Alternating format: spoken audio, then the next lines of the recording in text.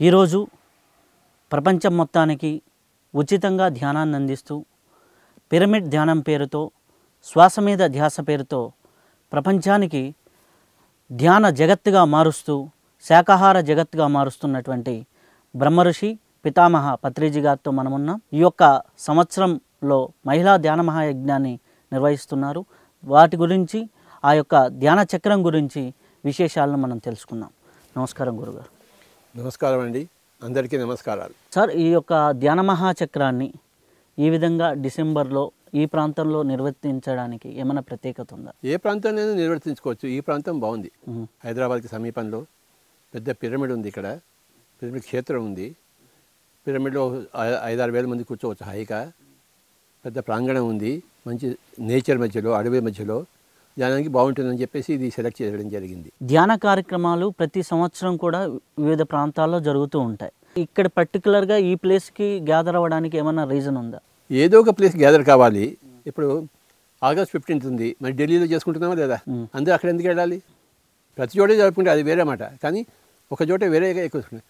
Christmas ఉందనుకోండి, మరి వాటికల్లో ఎక్కువ చేసుకుంటారు, లేదా బెత్లెహెంలో చేసుకుంటారు. అలాగే మన పిరమిడ్ ధ్యానులకి, పిరమిడ్ మాస్టర్లకి డిసెంబర్ 21st, 31st అనేది అందరికీ ఒక పెద్ద సమూహం. ఇక్కడ ప్రతి చోట జరుగుతుంటుంది, కానీ ఇక్కడ మ్యాక్సిమం జరుగుతుంది. మహిళా ధ్యాన మహాచక్రం అని పెట్టడానికి ఏమైనా విశిష్టత ఉందా? ఇప్పుడు యుగ మార్పిడి జరుగుతుంది. అంటే ఇన్ని సంవత్సరాలు, 6,000 సంవత్సరాల నుంచి పురుష ఆధిక్యత వలన భూమి క్షీణించింది. ఇప్పుడు స్త్రీ ఆధిక్య యుగం వస్తుంది. దానికి నాంది పలుకుతోంది ఈ మహిళా ధ్యాన మహాచక్రం. చాలామంది ఆధ్యాత్మిక గురువులు స్త్రీ యొక్క శక్తి అనేసి చాలా చోట్ల చర్చించడం జరుగుతుంది. స్త్రీ యొక్క ప్రత్యేకమైన శక్తి ఏంటి? స్త్రీ అనేది ప్రకృతికి దగ్గరగా ఉంటుంది. పురుషుడు సమాజానికి దగ్గరగా ఉన్నాడు. ఎక్కడ ప్రకృతి, ఎక్కడ సమాజం.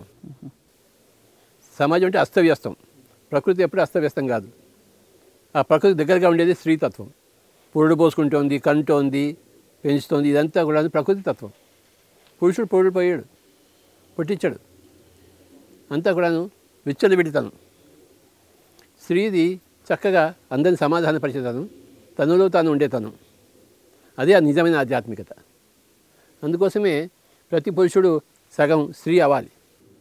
ప్రతి పురుషుడు సగం స్త్రీ అవుతాడు ధ్యానం వల్ల. ప్రతి స్త్రీ కూడా పరిపూర్ణ స్త్రీ అవుతుంది ధ్యానం వల్ల. మీరు ఎక్కువ కూడా సరస్వతీ తత్వం మీద, లక్ష్మీ తత్వం మీద కొటేషన్స్ నెట్లో ఎక్కువ కనిపిస్తూ ఉంటాయి. ఈ మధ్య పుస్తకం చదువుతున్నాను, ఒకటి చాలా గొప్ప పుస్తకం, 1000 Seeds of Joy అని చెప్పేసి ఆనంద కరుణేష్ గారు అమెరికాలో. ఆయనకి లక్ష్మీదేవి మరి సరస్వతీదేవి ఆయన దగ్గరికి వచ్చి వాళ్ళ సందేశాలు ఇచ్చారు. అది గొప్ప పుస్తకంగా తయారీ ప్రపంచం అంతా అవైలబుల్ ఉంది. అది ఈ మధ్య నేను చదువుతున్నాను. అందులోంచి మెసేజ్ తీసి అందరికి ఇస్తున్నాను. చాలా అద్భుతమైన పుస్తకం అది. 1000 Seeds of Joy అని చెప్పేసి ఇది ఆనంద కరుణేష్ గారిది. ఆయన శ్రీ రవిశంకర్ గారి శిష్యుడు. చాలా బాగుంది పుస్తకం, అంతా చదవాలి దాన్ని. అయితే అండి, మీరు 1,00,000 పుస్తకాల వరకు చదివారు అని చెప్తూ ఉంటారు. ఇంకా పైకే చదువుంటాను. ఒక వ్యక్తి పుస్తకాలు చదివి నేర్చుకోవాల్సిన ఆ ఇంపార్టెన్స్ ఏంటి? తపః స్వాధ్యాయ ఈశ్వర ప్రణిధాన క్రియాయోగ అని చెప్పారు. క్రియాయోగం అంటే చేయవలసిన యోగం ఏంటయ్యా అంటే తపః, స్వాధ్యాయ, ఈశ్వర ప్రణిధాన, 3 ఉన్నాయి. ఇది పతంజలి చెప్పింది. తపః అంటే తెలుసు, ఈ యొక్క ఇంద్రియాలని తగ్గించుకోవడం, తప్పింపజేయడం, బయట ఎక్కువ చూడకుండా ఉండడం, బయట వెనకుండా ఉండడం, చెడు చూడకుండా, చెడు మాటలు, చెడు కాదు బయటది, ప్రపంచానికి బహిర్గతం, అంతర్ముఖం కావాలి, దాన్ని తపస్సు అంటారు. బహిర్ముఖం నుంచి అంతర్ముఖం కావాలని తపస్సు అంటారు. స్వాధ్యాయం, అన్ని పుస్తకాలు చదవాలి. అలా తపస్సు చేసిన వాళ్ళందరూ తమ తమ పుస్తకాలు రాశారు. ఆ పుస్తకాలు చదివితే వాళ్ళ తపస్సు గురించి మనకి తెలుస్తుంది.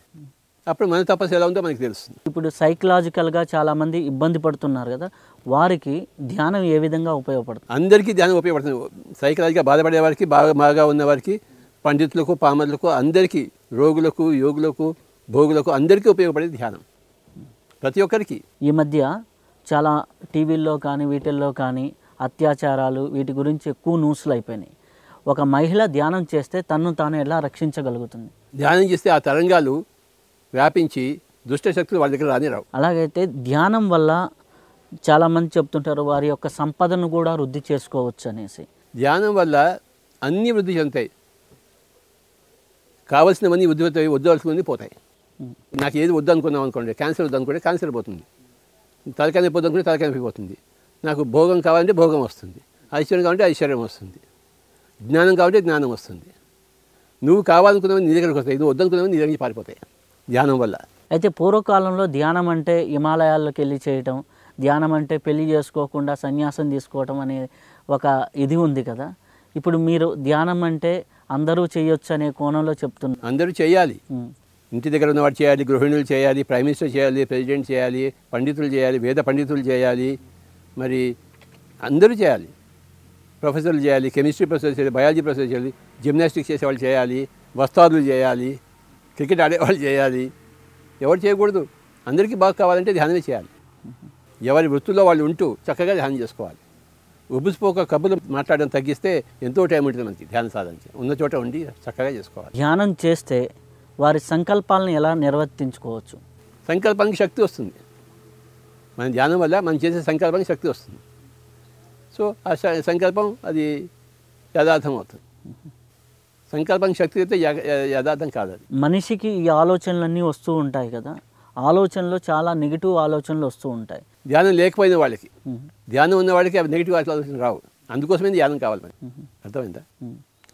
ఒక ట్రాఫిక్లో వెళ్తున్న వ్యక్తి ట్రాఫిక్లో జామ్ అయ్యాడు. ఆ జామ్ అయినప్పుడు వాడికి ఎంతో ఇరిటేషన్ వస్తూ ఉంటుంది. రాకూడదు. ఆ ట్రాఫిక్లో 3 గంటలు వాడికి తెలుసు, వాడికి ఇక్కడి నుంచి బండి కదని చెప్పేసి ఆ 3 గంటలు అది ఆ కళ్ళలో కూర్చొని ధ్యానం చేసుకోవాలి. వాడు ఇరిటేట్ అయితే ఏం లాభం? ఉన్న శక్తి కూడా పోతుంది.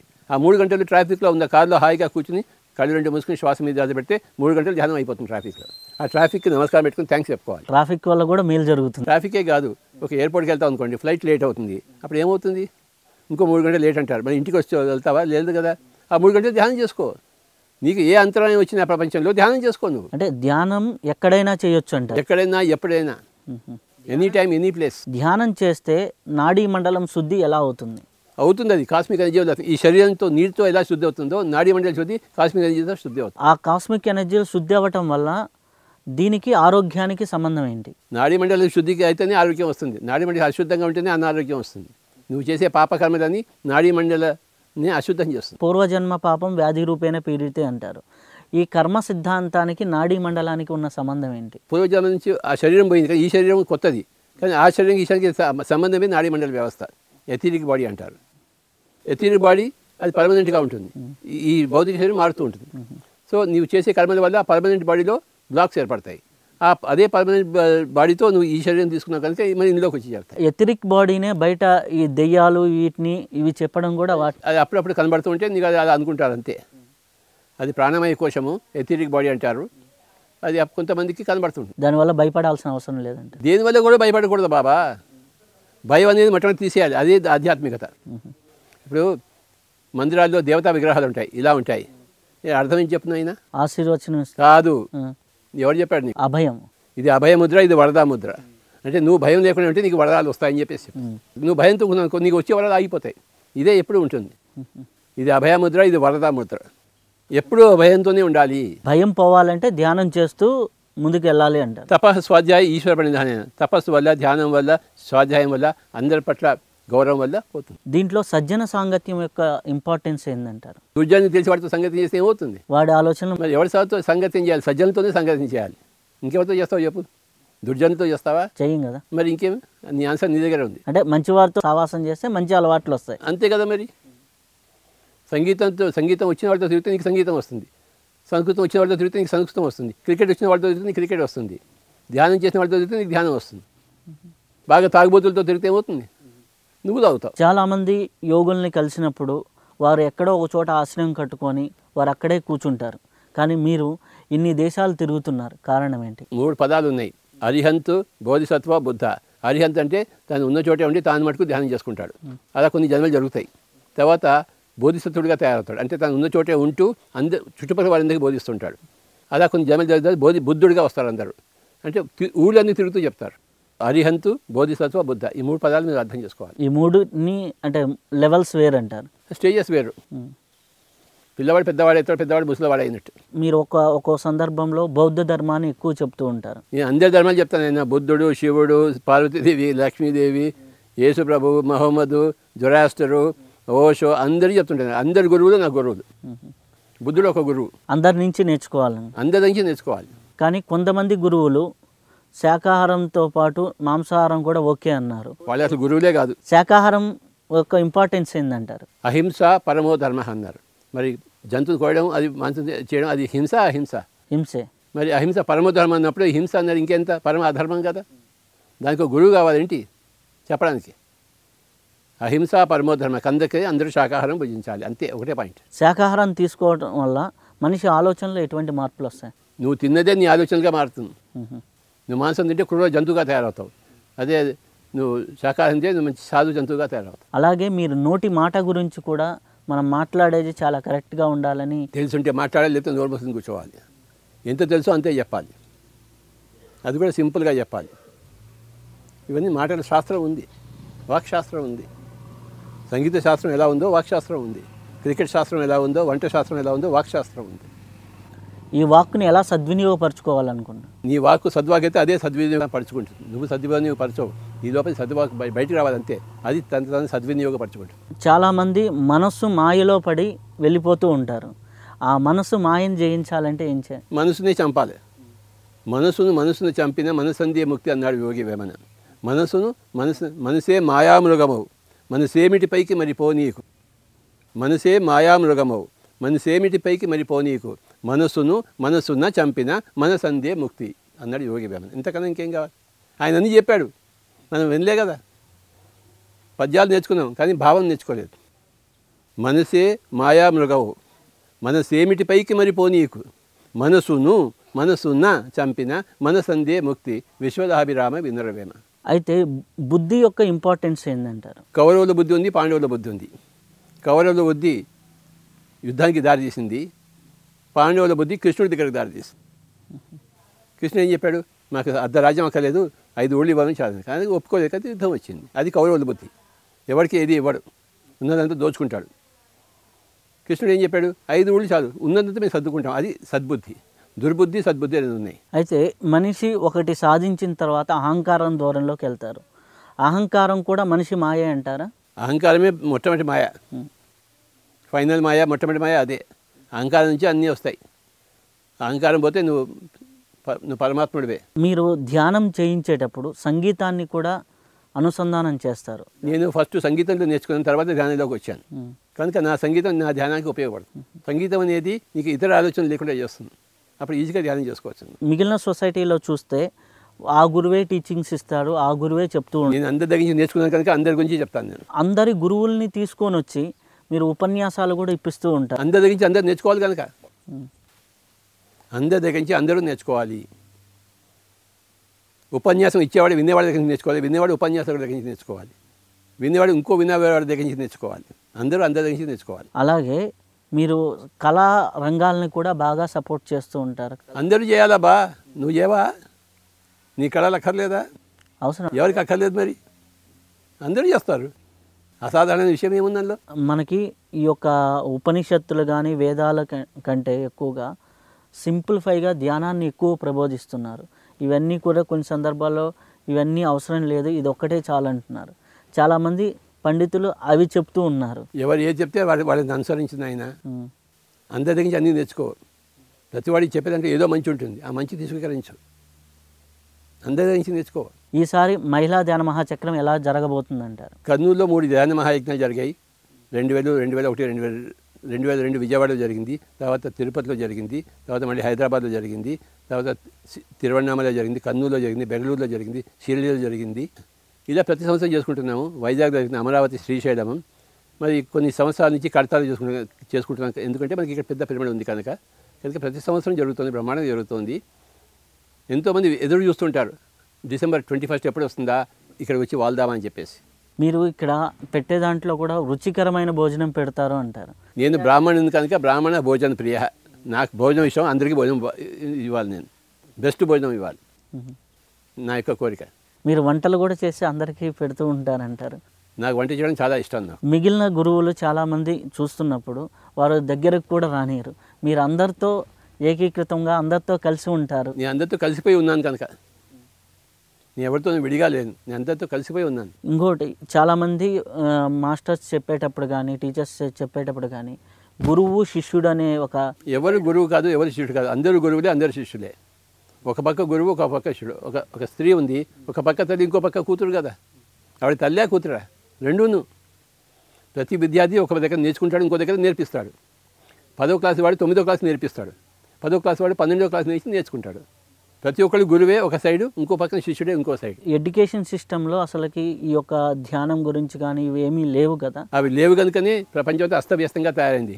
హింసాపూరితం, ఇందాక చెప్పావు హింసాపూరితం. అదే అన్ని చోట్ల వస్తుంది. ఒక యుగం మార్పిడి జరుగుతుంది, ధ్యాన యుగం వస్తుంది, కృతయుగం వస్తుంది. అంటే రాబోయేది సత్యయుగం అంటారు. అంతే, కృతయుగం సత్యయుగం వచ్చేసింది, సగం వచ్చేసింది. అందుకే నువ్వు నేను మాట్లాడుకుంటున్నావు ఇలా. ఈ యొక్క సత్యయుగంలో మనిషి యొక్క ప్రవర్తన ఎలా ఉండబోతుందంట? సత్యంగా ఉంటుంది. లోపల ఒకటి బయట ఒకటి మాట్లాడు, లోపల ఎదుగు అదే బయటికి మాట్లాడతాడు. ఇప్పుడు పొలిటికల్ రంగాల్లో కానీ వీటిలో చూస్తే చాలా పైకి ఒకటి లోపల ఒక రకంగా ఉంది. అది అసత్యయుగం. ఆ మార్పు ఎప్పుడు వస్తుందండి? ఇప్పుడు వస్తుంది, వచ్చేసింది, సగం వచ్చేసింది, ఇంకా సగం రావాలి. ఒక ఇంటర్వ్యూలో నేను విన్నాను, ప్రతి రాజకీయ నాయకుడు కూడా ధ్యానం చేస్తేనే సరైన నిర్ణయాలు తీసుకోగలరని. రాజకీయ నాయకుడు ధ్యానం చేయాలి, ఓటు వేసేవాడు ధ్యానం చేయాలి, ప్రతి సిటిజన్ ధ్యానం చేయాలి, అన్ని పార్టీల వాళ్ళు ధ్యానం చేయాలి. ఆ రోజులు వస్తున్నాయి. యోగులే పరిపాలకులు కావాలని సోక్రటీస్ కొటేషన్ కూడా ఉంది. కనుకనే పరిపాలకులందరూ యోగులు కావాలి. యోగులు పరిపాలకులు కాకలేదు, పరిపాలకులు యోగులు అయితే చాలు. అప్పుడు సరైన నిర్ణయాలు, సరైన పాలన. న్యాచురల్లీ సత్యంతో వాళ్ళు జీవిస్తారు. ఇప్పుడు ఈ యొక్క మహిళా ధ్యాన మహాచక్రానికి ఎవరైనా కొత్త వారు వస్తున్నారు అనుకోండి, వారు వస్తే ఏం ఎక్స్పెక్ట్ చేసి రావచ్చు అంటారు? అసత్యం నుంచి సత్యం వైపు రావడానికి రావాలి. ఇక్కడికి మృతత్వం నుంచి అమృతం వైపు రావడానికి ఇటువైపు రావాలి. అంధకారం నుంచి జ్యోతి వైపు రావడం కోసం రావాలి. అసతోమ సద్గమయ, తమసోమ జ్యోతిర్గమయ, మృత్యువర్మ అమృతంగమయ, దానికోసం రావాలి ఇక్కడికి కాదు, ఎక్కడికైనా రావచ్చు. ఇది ఒక ప్లేస్, ఒక అద్భుతమైన ప్లేస్. హైదరాబాద్కి సిటీకి చాలా దగ్గరలో దగ్గరగా ఉంది, హాయిగా ఉంటుంది. వచ్చి అందరితో కలిసి ధ్యానం చేసి, అందరితో అనుభవాలు విని, అందరితో అనుభవాలు పంచుకొని, పిరమిడ్ శక్తిని ఆస్వాదించి, రుచికరమైన భోజనాలు చేసి, ప్రశాంతంగా పడుకొని మళ్ళీ పొద్దున్న లేచి వెళ్ళచ్చు. మామూలుగా చాలామంది ధ్యాన అనుభవాలు వాళ్ళ ఒక లెవెల్కి ఎదిగిన తర్వాత చెప్పిస్తారు. మీరు ధ్యానం చేసిన రోజు నుంచి కూడా వారి అనుభవాలు చెప్పిస్తూ ఉంటారు. ఆ నుంచే నేను నేర్పిస్తాను ధ్యానం, ఆ నుంచే ధ్యానం నేర్పించడం నేర్పిస్తాను, ధ్యాన అనుభవాలు పంచుకోవడం నేర్పిస్తాను. దాకా నేను ఊరుకోను, ఆ నుంచే మొదలు పెడతానని. ధ్యానాలు పొందడము, ధ్యానాల అనుభవాలు పంచుకోవడము, ధ్యానం గురించి తెలుసుకోవడము, అన్నీ తెలుసుకోవడం ఆ నుంచే, దాకా కాదు. ఈ ధ్యానానికి పిరమిడ్కి ఉన్నటువంటి సంబంధం ఏంటి? పిరమిడ్లో శక్తి ఎక్కువ ఉంటుంది కనుక అందులో నిద్రపోయినా కూడా నీకు మించిన నిద్ర వస్తుంది. నీ చేయి కట్ అయింది అనుకో, పిరమిడ్లో కూర్చుంటే చేయి రిపేర్ అవుతుంది. అలాగే ధ్యానం బాగా వస్తుంది, నువ్వు ఏది చేసినా బాగుంటుంది కనుక పిరమిడ్. ఈ పిరమిడ్కి శ్రీచక్రానికి ఉన్న సంబంధం ఏంటి? నాకు శ్రీచక్రం గురించి పెద్ద తెలియదు, కానీ పిరమిడ్ అనేది 3 డైమెన్షనల్ శ్రీచక్రము, 2 డైమెన్షనల్ పిరమిడ్ ఇది శ్రీచక్రం. ఇది 2 డైమెన్షనల్, 3 డైమెన్షనల్. ఈ పిరమిడ్ని ధ్యానాన్ని కలపాలన్న ఆలోచన మీకు ఎలా వచ్చింది? పుస్తకాలు చదివితే వచ్చింది. 1982లో ఒక పుస్తకం చదివాను, the secret power of pyramids. అందులో ఎంతోమంది ధ్యానుల అనుభవాలు ఉన్నాయి పుస్తకంలో. అక్కడి నుంచి నాకు ఐడియా వచ్చింది. ఎవడో చెప్తే కానీ నాకు ఐడియా రాదు కదా, సొంతంగా ఏది లేదు బాబు. ఇప్పుడు అందరి నుంచి నేర్చుకుంది, అందరికీ నేర్పి. చాలామంది యువత ఒక ఉద్యోగం పోతే చాలా ఇబ్బంది పడతారు, ఒక 3 నెలలో 4 నెలలో. మీరు ఒక ఉద్యోగాన్ని వదిలేసి ధ్యానాన్ని ప్రచారం చేస్తున్నారు. బుద్ధుడు తన రాజ్యాన్ని ఎందుకు వదిలిపెట్టేశాడు? సమాజం కోసం. ఇది అంతే. నాలాంటి వాళ్ళు ఎంతోమంది ఉన్నారు. సొంత లాభం కొంత మానుకు, పొరుగువాడికి తోడ్పడబోయే అన్నాడు గురజాల. దేశమును ప్రేమించుమన్నా, మంచి అన్నది పెంచుమన్నా, ఒట్టి మాటలు కట్టి పెట్టోయ్, గట్టి మేల్తల పెట్టవో. దేశమును ప్రేమించవయ్య, సొంత లాభము కొంత మానుకో, పొరుగువాడికి తోడుపడబోయ్. దేశమంటే మట్టి కాదోయ్, దేశమంటే మనుషులో. దేశమును